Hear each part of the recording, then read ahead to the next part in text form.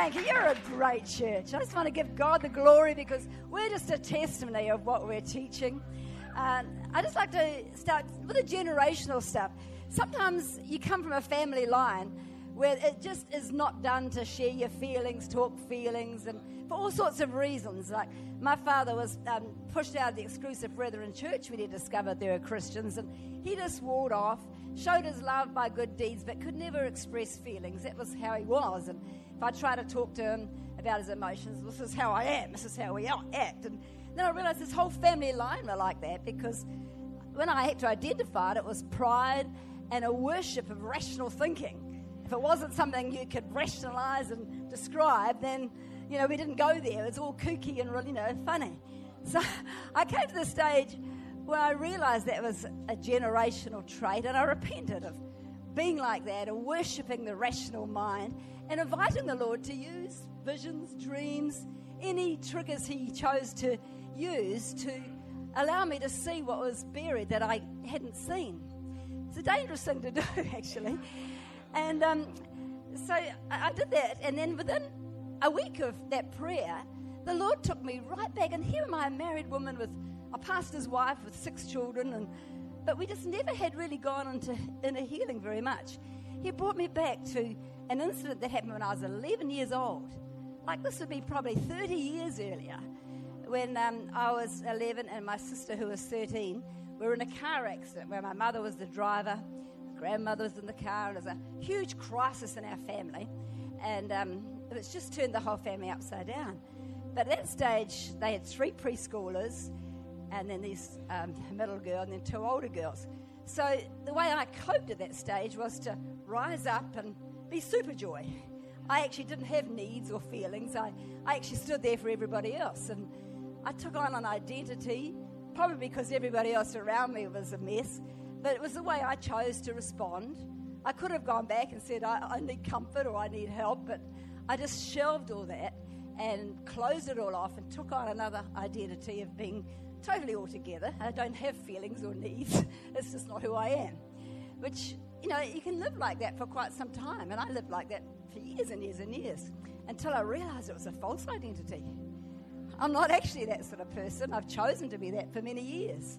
I actually do have needs, and I can ask them to be met. In fact, I didn't even like needy people. I thought they're people that weren't very good. The Lord said, but actually, I like you to have needs because I want to meet your needs. And if you don't have needs, you can't meet one another's needs. And so I had to stop being independent and isolated and alone and realizing it's okay to have needs. So, this whole incident came back, and I realized there were many keys that I've since realized. One was how I coped at the time was choosing to totally deny my feelings, my need, just shut the door, tight on it, and live for years and years and years like it hadn't happened. Until, as I said, I invited the Lord to raise issues. So then when it came up, I thought, what do I do?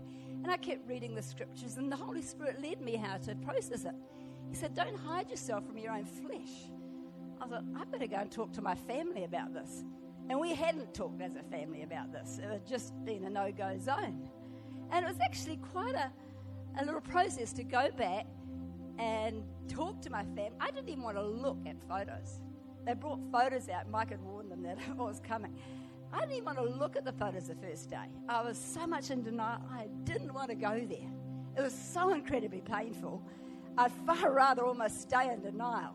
But the Lord was on my case. It was time to go there. And you might have situations buried for years and years and years. But this is the time, because the Spirit of the Lord is here. The anointing's here to bring good news. And all we have to be is open to the fact that we're poor, we're needy, we actually have things in our life. So I faced it. I faced it for 3 days. I journeyed it. I relived it.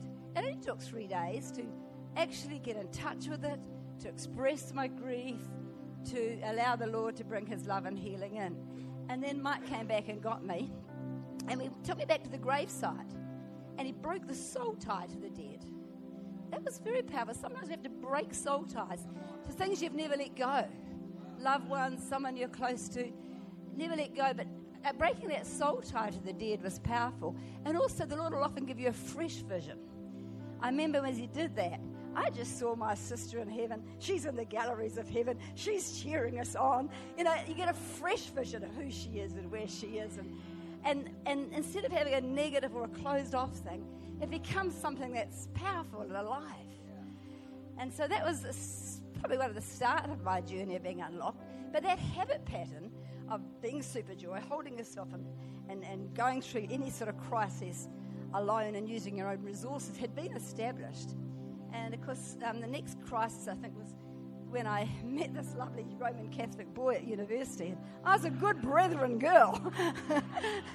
In fact, I'd seen girls in our church get pregnant, and I saw what happened to them under that judgment and condemnation. And I thought, no way am I ever going to face that sort of music. If I ever get pregnant, I'm no way going to bring it out into the light and get treated like I saw some people treated. So an inner vow I made as a young girl at high school. Well, after 7 years of getting our act together and not getting our act together, I got pregnant. So my old strategies again kicked in. One is the inner vow. No way was I going to trap somebody into marrying me pregnant. And also, I can cope. I'm super joy. I can go through this without any help from anybody. And I did. I had the whole pregnancy. In fact, up until a week after I was due, I was working in a plastics factory. Nobody knew except Mike. I had been teaching at a high school. They all thought I had glandular fever. And we had our baby, put the baby up for adoption. We thought that was the easiest solution at the time. The enemy gives you all sorts of easy outs. So the baby was up for adoption. Nobody knew. My parents didn't know. Nobody except each other and our flatmates. But, such is the power of these old patterns and walking through. In the meantime, you don't realize it seems an easy way out. But what it does to you, emotions, to suppress them, rule over them with your mind, try and pretend they're not there and stifle them. There's death. The Bible says this: if you come into agreement with lies, you actually invite spirits of death and hell, which lock you away, isolate you, torment you. And so it's been a huge journey. Not only how God's been tremendously faithful in that adoption, she's coming on a mission trip with us this year. She's saved, she's married. Mike married her. We prayed for her to have children. God's grace. God's amazing grace. I just don't know how good God is. That what I did in sin and in covet and bad, just stupid choices, God redeemed and has brought such a huge testimony. But apart from what he's done in that, he's had to unlock my emotions and healing and break all those codes of secrecy and all the things that go along with that to bring healing and release and freedom. But he's so incredibly good, and he can do that for you. Amen.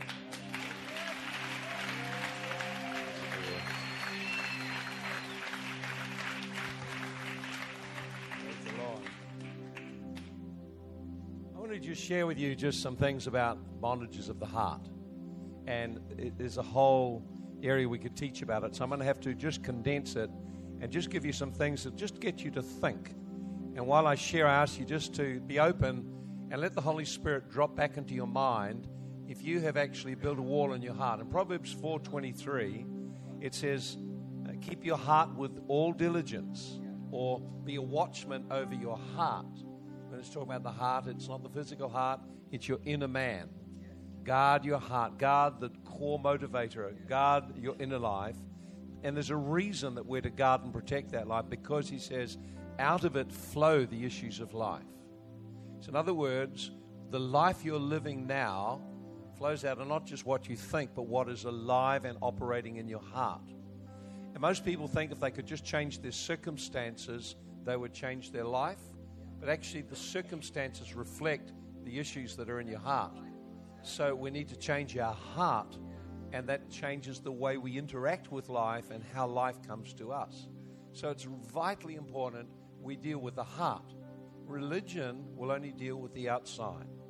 So whenever you come under religion or under the law will always attempt to modify your behavior, but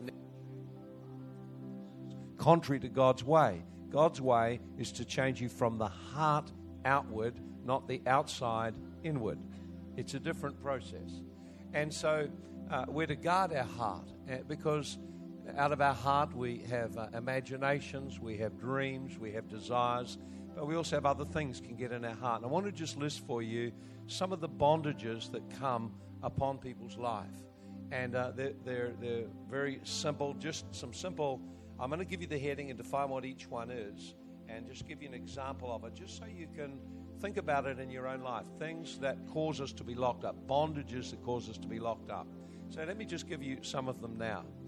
Because if we don't get free of these bondages, own them and recognize them, we remain locked up and evil spirits have a power. Remember, I shared with you last night in Ephesians 2, verse 2, it says, we walked according to the course of this world, that spirit, the principality of the air, that spirit that works in or energizes the children of disobedience.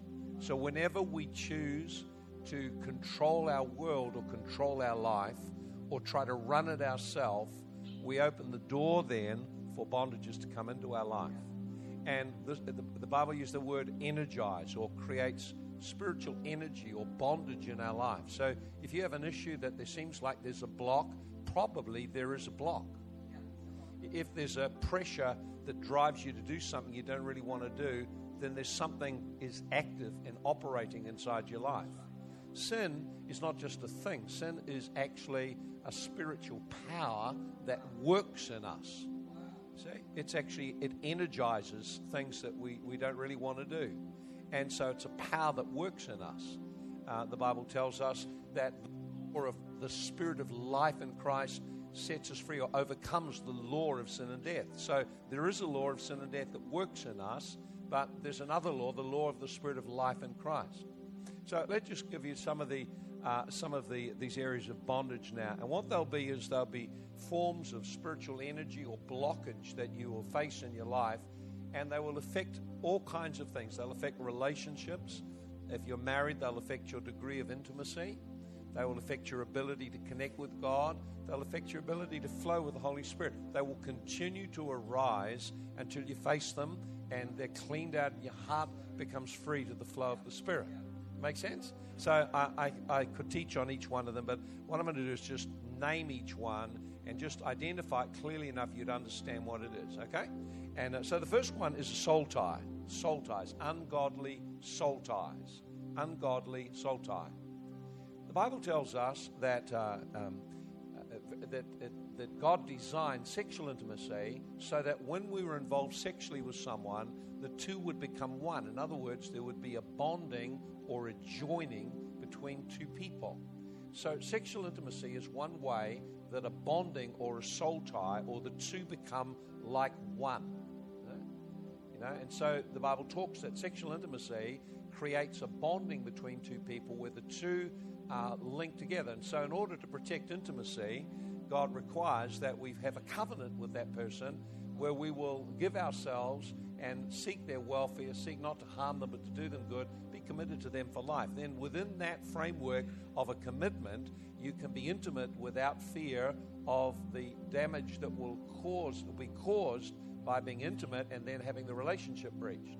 So when people are intimate sexually with one another and there's no covenant of commitment and that breaks up, there is an ungodly soul tie has been formed. You see, God said the two become one. So but now it's an ungodly soul tie, and the spirit world recognizes it, can use it as a platform into the person's life.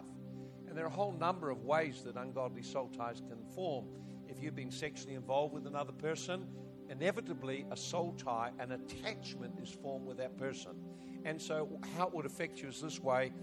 If you're a man, you will have memories of that relationship keep coming back into your mind, even years later, even after you're happily married, times you're being intimate with your wife, the memories of previous partners will keep coming back. They will keep flashing back into your mind because there's a demonic pathway direct into you to keep this gate open.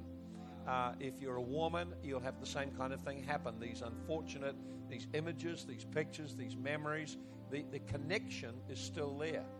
If a person is being sexually abused, unfortunately, that soul tie also happens. This time it's not just a soul tie of sexual joining, but it's a saltai also of trauma. It's a traumatic thing. So when people go through a traumatic experience, often their soul gets locked into. It's like the soul gets shattered and tied into the event, and the person has to try and control the pain some way, so they usually block it, and they remain with a demonic gateway into the heart around the trauma that they've had.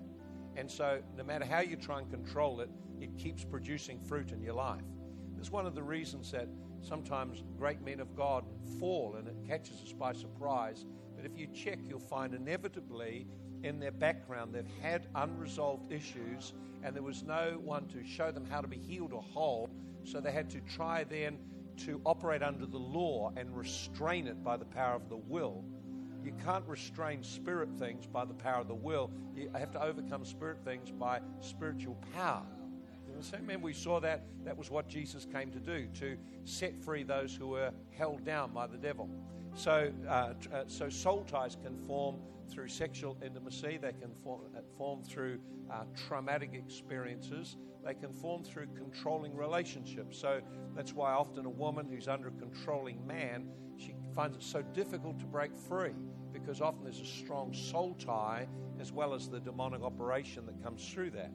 And so soul ties can be good, they can be healthy, a husband and a wife, parents and children. They can turn ungodly where there's sexual intimacy outside marriage, or where it's abusive relationship, or it goes over the boundaries, becomes a controlling relationship. So those are some areas. People can be soul tied to animals. An animal became a source of love and affection and intimacy in their life. They become soul tied to the animal. People can become soul tied to the dead. They're bonded to someone. They never process the grief, so they've got a trauma in their life, and they're locked in to that person and can't seem to move on in their life. So unresolved grief can leave a soul tied to it. So these are areas of the heart which are very, very common. People have been through trauma, through sexual sin, through sexual abuse, or through some great loss in their life. They often remain, it's like in their emotions, frozen in time, back there when it happened, and they've never moved on past that point. It's just locked up, and the person's tried to control the pain rather than actually recognizing, I've got something to deal with here. I've got grief to resolve, and I have a soul tie. I need to be delivered from the spirits that rode in on the back of that particular soul tie. Any idea? So you can imagine if a person's been promiscuous or have many sexual relationships, then they can be soul tied to many different partners, and the effect in the marriage is to be quite scattered in the soul and unable to form a deep, intimate relationship. The person's got too many connections elsewhere. And once those connections are broken, then the person becomes free in their mind and imagination, and there's no longer the power of these things operating. I haven't got time to develop just how you can deal with some of the things in your imagination. But one of the most simple ways, most people, when they have negative memories or negative pictures come back into their mind, most people handle it this way: oh, I shouldn't think that thought. Now, the language of that tells me you've immediately come under the law. You've used the word shouldn't. In other words, you've already judged it as wrong and judged yourself as failing, and you put yourself under the law. See? And so now there's no power to be free. So I've got to stop thinking about that. So now you notice you're now trying to overcome a spirit thing in the flesh. There's no way you can ever deal with it that way. I haven't got time to deal with the discoveries. There's been a huge number of developments and discoveries of the way the brain works. But if I just put it in a simple form, that your brain, the memories actually occupy a physical space. They are formed of synapses that are joined together. It's like a tree. So when memories in your mind are recorded as trees, neuron trees in your brain, and if there are negative experiences or negative patterns, they're thorny trees. If they're wholesome, then they're a different kind of tree. So it's embedded physically in you, let alone the demonic spirit elements that go with it. So the power of the blood. So most people try to just overcome it by saying, I shouldn't. What's better to do is to say, oh, I see I have that negative thought there. Well, I hold the blood of Jesus Christ, and just see the thought and begin to paint it out with the blood of Jesus Christ. Just apply with your imagination the blood of Jesus Christ to it. You'll be amazed how negative images in your mind can just literally disappear and vanish as you apply the power of the Spirit. You know? So soul ties. Another way that people cope with pain is by making a death wish. A death wish is it can be twofold. It can be against yourself or against another person. But a death wish, let's talk about it against yourself. A person goes through a period of pain, it's tremendous pain, and they come to the conclusion they can't handle the pain anymore. They often come up with a statement in their mind like this: I just wish I were dead. I wish I could die. And so when people start to say, I wish I could die, they are coming into agreement. What they're saying really is, I don't believe God is able to help me in this. What I really believe is that I should die. So they come into agreement with the spirit of death. And when a person makes a death wish, they're making an invitation to a spirit of death to come into them. And it's very, very common when people have been sexually abused. I feel so ashamed, I just want to die. I wish I could die. And so when people have been sexually abused, physically abused, verbally abused, emotionally abused, or if there's been some painful season in their life, people just feel, I just wish I were dead. I'd be better off dead. And when doing that, they open their heart, they make a death wish and come into agreement then with the spirit of death. And that stays alive until you actually renounce it. I choose life. I renounce it. I choose life. I break my agreement with death and choose life. So spirits are always ready to come in when we give them an opportunity. Okay, another area or way that people cope with pain is by making an inner vow. A vow is a solemn commitment. It's a commitment to do something. So an inner vow is a vow you speak into yourself. And the Bible warns us against making foolish vows because the spirit world is watching. Now remember, when you speak, you are created as an ambassador of heaven on the earth and are called to speak God's word into the earth. So when we make foolish statements and make declarations or vows, the spirit world can use it against us. So if you make an inner vow, a woman's been hurt by a man, she said, I'll never trust a man. I'll never open my life to a man. That's an inner vow. Or a man might say, I'll never trust a woman. I'll never let a woman know what's going on in my family. I'll never let anyone get near me. I'll never let any pastor get the better of me. I'll never let any church do this to me. I'll never let any person in authority treat me this way. When a person makes that, what's happening is they're in pain and they're making a vow out of their pain to manage and control their life. Now what happens when they do that is they give a demonic spirit power to energize that, and literally it continues to outwork all your life. So you may have made the inner vow when you were 15 and went through some bad deal. 24, you're married, but that same inner vow is now operating in your marriage. And eventually you find, initially you're drawn and attracted, and then you've got what's called a wall or a block, and you can't figure out how to break free of it. It's like there's no flow from inside your spirit to the spirit of the other person, because in your soul there's this inner vow. There's this vow, no one getting near me like that. I'm not going to open up. So if you make that kind of inner vow, I'll never let any man near me, well then the one you most want to come near you can't get near you. They feel walled out, and they are walled out by the wall in your heart. You've got to renounce those inner vows, you know. Break the inner vows. Break your agreement with that and open your life to be free. See? Another area that's a very common area is where people make bitter judgments. Bitter judgments are horrendous things, really. It's a judgment or a decree or decision made out of hurt and pain and offense. And that's why it's called a bitter judgment. It's usually made because the person is bitter and they come to conclusions. And the conclusion is not correct. It's usually a generalization. Usually takes the form of, well, you can never trust any man. Never trust a woman. And it's like a generalized thing. Or people have bitter judgments about themselves. You know, I'm no good. I'll never amount to anything. That's a bitter judgment against yourself. Or I'm unacceptable. Who told you that? Isn't it interesting? Adam and Eve hid from God, and God said, where are you? It's a relational question. It's like, you know, where are you? Where are you hiding? Adam's hiding. And listen, God knew where he was. God just wanted to connect with him. Where are you is a relational question. He said, well, I was afraid because I was naked and I hid myself. And notice what he said. He said, who told you you were naked? Who you been listening to? Who's been speaking into your heart and judging you? Who have you come into agreement with? And so what happens is, what happens is we make a judgment based on partial information or just a perspective. So, for example, a child may see the parents' marriage break up, and they come to the conclusion marriages are never going to work. See? Never get married. It's an inner vow, because marriages don't work out. Or don't have kids, because it's going to cause a lot of pain.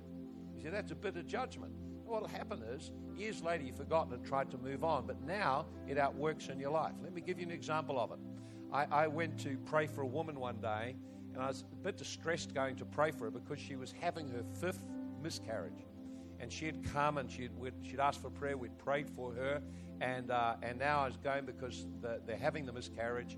Husband and wife asked me if I'd come out to just be with them. So I went out, and I'm going out there, I'm thinking, oh, what do I do? We've been praying, what's the story? Help me, Lord, just help me. And then the Lord dropped 2 things into my mind. First one, he said, well, this is a boy. Every one of the children she's lost is a boy. I said, really? And immediately he said that, I knew she's got an issue with men. And then he said one more thing. He said to me, get a father to pray for her. Tell her to ask her father to pray for her. So I went there and comforted them both as a couple. And then I said, look, tell me, what do you think the child is? And she said, I think it's a boy. And she's actually, I think all of the ones I've miscarried are boys. And I said, well, how do you get on with your dad? And she said, oh, I'm his favorite. I said, oh, really? Tell me a bit more about that. And I'm thinking, whoa, where are we going? Let's see what's going to happen. And she said, oh, no, I was the favorite. And Mum, the youngest one was the favorite with Mum, and I was the favorite with Dad. No, my dad and I are really close. I said, really? I said, why don't you get your dad to pray for you then? No way. I said, really? There's a lot of energy in that, the way you said that. Why would you say to me that you're so close and yet you don't want him to pray for you? And then she began to open up. And actually, the marriage was dysfunctional. The father downloaded to the older daughter and eventually shut her down and controlled her life. The mother took over and shared things that should have been only in marriage with the daughter. And this older daughter had said to herself, I'll never carry a male child. She made an inner vow, spoken to herself, I'll never carry. I said to her, have you ever spoken into yourself, I will never carry a male child? And she looked shocked. Her face went white. She said, yes, I remember clearly doing it. I said, can you see the connection that your inner vow, you've literally cursed your own body so that your body is now responding to the vow you made? And it's rejecting male children. And I said, you need to actually repent of that inner vow and forgive your father. You need to deal with this issue that's going on in your heart about his control over your life. So inner vows are very painful. All kinds of inner vow, I'll never tell anyone. I'll never talk about things. So there's all this kind of stuff. Another source of bondages of the heart is the area of word curses, where people speak words over your life. Words have great power. It's a whole topic of its own. But words that are negative or destructive. You're an idiot. You're a fool. You're a slut. You're this. You're this. You're this. Those kind of words, especially coming from an authority figure, can actually lock into your heart.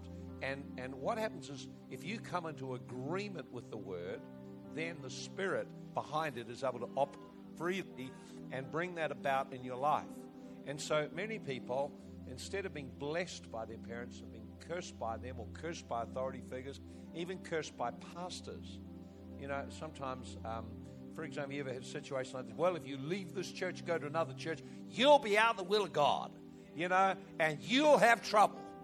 Well, you have, and some trouble that comes up, and immediately tormented. I wonder if this is because I'm out of the will of God. So the curse, the word spoken, has power.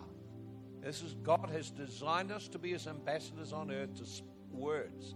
And so when authority speaks words, they have power. So word curses can affect you. Words spoken by parents, by teachers, and words that you come into agreement with can afflict your heart and hold you in bondage. And the last one I'll share is the area of what I call burdens. where people place a burden on you. Burden can be a number of them. One of them's false expectations, where people have an expectation of you or demand something of you that's unreasonable. This places a burden of you, and you feel, I got to do this, or I got to help, or I got to do this, or I got to do that. And often the person feels a sense of responsibility. Well, if you love me, you do this, and you feel, I love you, but I don't want to do this, and then you're caught in the burden of it. So people carry this burden, a false burden of expectation. Sometimes the eldest child in the family can have that. Sometimes if a mother's an alcoholic or a father's an alcoholic, the eldest child feels a sense of responsibility, and they carry the burden of the family, and they become a parent when they should be just living out the life of a child. And later on, they then can't, their whole childhood's been stolen, and they end up then feeling great regret and bitterness about life. Life's cheated me and robbed me. But every relationship they're in, they feel like they've got to carry the weight and responsibility of someone else. And so if you're a woman who's risen up and carried responsibility, you'll marry a man who doesn't want to take responsibility. You'll find that person feels comfortable, they fit with you. But you're dysfunctional, and you've got another dysfunctional person attracted in to keep your dysfunction in place until you deal with the burden. Does that make sense? Again, these are all things we teach a lot on, but I just give you the highlights so you kind of got it. Another form of burden is where you ever heard the thing called the black sheep of the family? And you may, to be the black sheep of the family means you get the blame for everything. And so one of the black sheep in the family was Jephthah. He got the blame for everything. He was just different. And so when a person is scapegoated like that, then what happens is they begin to feel they're to blame every time something goes wrong. And so demons accuse them all the time. Anything goes wrong, oh, it's my fault. And so something happens that's just a normal thing in life. It must be my fault. And that thing, it's my fault. That's a demonic accusation that's come out of being scapegoated or being put to blame or taking on shame in your life. Another one, which is a very powerful one, and this takes place in many families, where they have a code of silence or secrecy. We don't talk in our family. We don't talk about stuff. Now, this is very common when people have been sexually abused. If you say anything, you'll be responsible for destroying the family. And this is what's called a code of silence or secrecy. And many times when people have been sexually abused, what's holding them in darkness is this threat that if you say anything, you'll wreck the family. You'll be responsible. Now, this is actually a demonic bondage that someone's brought. It's actually a form of witchcraft and control, but it becomes a huge burden where the person has to carry a secret in their heart they should never have to carry. So these areas we've come across are burdens that people carry in their heart, and we need to be free of them. We need to be free of those burdens. How do you get free of them? We have to acknowledge them first of all. I have to acknowledge this is what I've done. This is how I've saved myself. I've got to be willing, if there's pain and grief there, let God come into that part of my life. I need to release forgiveness. See? So I need to acknowledge it, repent of agreeing with those things, renounce the agreement, release forgiveness, let the Lord come in and bring healing around that part of my life. Now, you can see that in cases where there's been sexual relationships, many times there are death wishes, inner vows, bondages of the heart. There's been sexual abuse.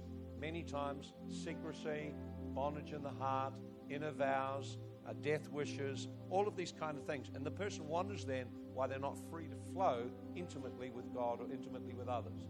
We can get free of that.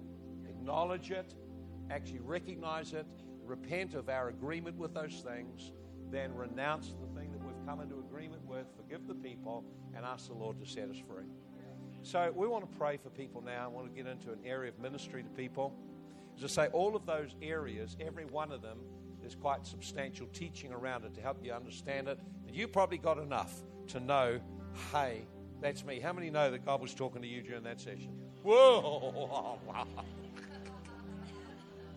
I thought it was just Jürgen, but why don't we just stand up and get to worship God again? And what I want to do is we want to pray for people where there's been sexual sin in your life.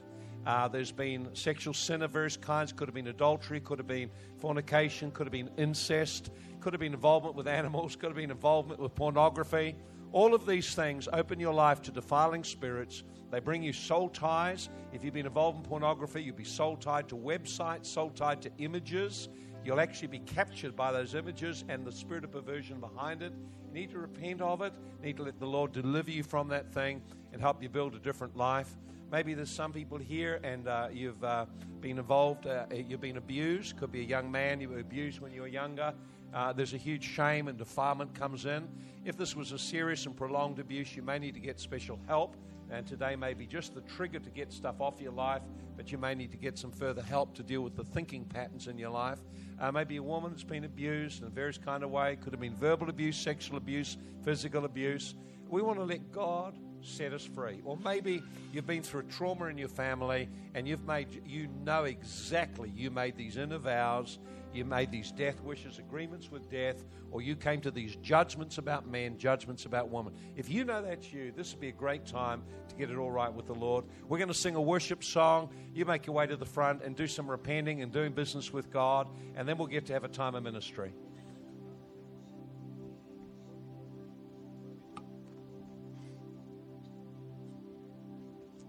Praise the Lord. What are we going to sing? Where's our worship leader?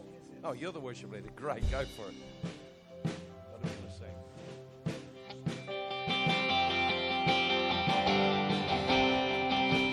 There is love. Listen, just before we just go any further, just in making the altar call now, what would just be helpful if I just get women on one side, men on the other? Just makes this a little easier to minister. If we have the woman here on the right side, men on the left side, there'll be issues of sexual sin or sexual abuse. Just as a helpful if we just make that separation just while we're doing this. May not be that, but just come on the woman's side if you're a woman, on the left if you're a man. It just helps us just in the ministry area. And when we can spread right out across to the right here, make a bit of room so you're not all jammed up. Okay, we're ready. If you know there's been sexual sin, sexual bondage, sexual abuse, there's been some kind of trauma, you know you've got these inner vows, death wishes, why don't you come up and say, God, I want to be free today. I want to be free. Let's worship while you just work with God and repent, confess these things now. There is love that came for us, humble to a sinner's cross. You broke my shame and sinfulness. You rose again, victorious.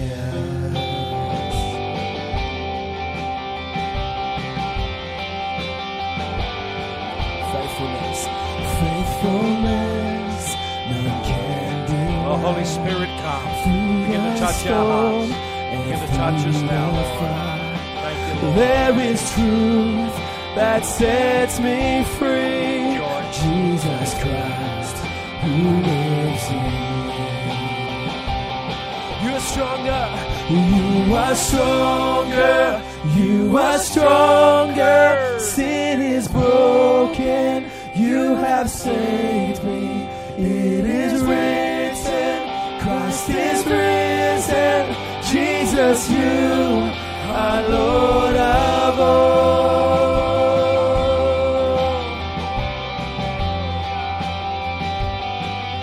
See, no beginning. No beginning and no end. You're my hope and my defense. You came to seek and save the lost. You paid it all upon the cross. Sing. You are stronger. You are stronger. Sin is broken. You have saved me. It is written. Christ is risen. Jesus, you are Lord of all.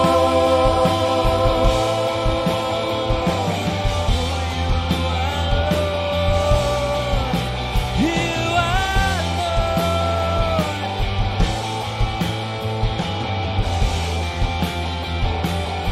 So let your name be lifted higher. Be lifted higher, be lifted higher. So let your name be lifted higher, be lifted higher, be lifted higher. So let your name be lifted higher, be lifted higher, be lifted higher. Yes, So Lord. let your name be lifted higher, be lifted higher, be lifted higher. Sing it again, let your name. So let your name be lifted higher, be lifted higher, be lifted higher. So let your name be lifted higher, be lifted higher. We sing, let your name, let your name, so let your name be lifted higher, be lifted higher, be lifted higher.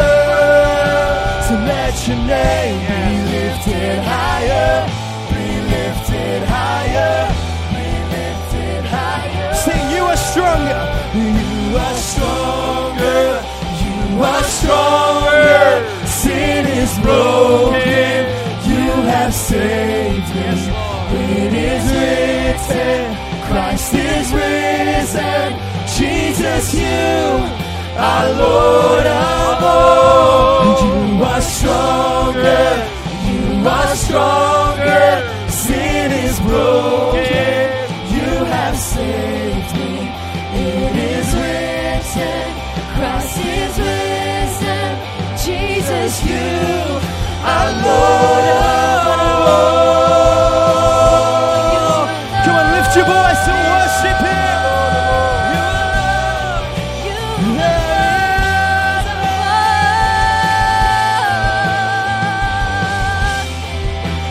Okay, just listen now. That's right. Just lift your hands to the Lord. You can just feel the turmoil that's in the spiritual atmosphere now, because what's happening in your heart is so very painful. It's okay to weep. It's okay to let the Spirit of God touch you. He loves you. When Jesus died on the cross, He was terribly, terribly abused. Violently abused. And He hung on the cross naked for all to see. The Bible says He carried your shame. The shame you've had of the things that were done to you, things that you didn't want to happen. He took that shame. He took your griefs and sorrows. The Bible says He was acquainted with sorrows, acquainted with rejection. And so He carried it somehow on Himself so you could be free. And your part is just to open your heart and let Him come in. You've tried all these years to contain the pain, and now it's letting Jesus to come in. There'll be some of you women here who've been abused by men. And the trauma of it and the pain of it's very, very deep. And that person may never ever put it right with you. They may never be taken to justice. But God is able to deal with this. God is able to bring justice to this situation. If not in this life, then in eternity. But what I want to do is this. It's so important that you are able to, from your heart, let go forgiveness. Not because the person deserves it. They don't deserve it at all. This is about breaking free of your past. This is about moving on with your life. And so what I want to do is I want to stand on behalf of any man who has abused you, dishonored you, used you, and then discarded you like a doll that was unwanted. And I want to stand on behalf of those men that did this to you. And I want to say, what I did was wrong. What I did was destructive. What I did dishonored you. What I did brought shame to you. I stole from you and have caused pain that's followed you all these many years. And I ask you to forgive me. I ask you to let go the sin. I ask you to release this bondage of your heart that I created.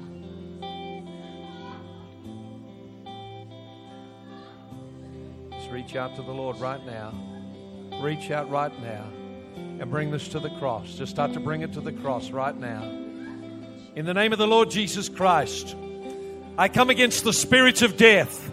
I command spirits of death, spirits of perversion, unclean, tormenting spirits, spirits of hatred, spirits of self-hate and self-rejection, spirits of shame. I command you, go in Jesus' name. Spirits of perversion, spirits of pornography, I command you to go in Jesus' name. I break the ungodly soul ties. I break the ungodly soul ties. I break the soul ties of sexual sin, sexual abuse. I break them in Jesus' name. Well, let's just begin to worship the Lord as He begins to minister to people right now. Thank you, Lord. You're anointed.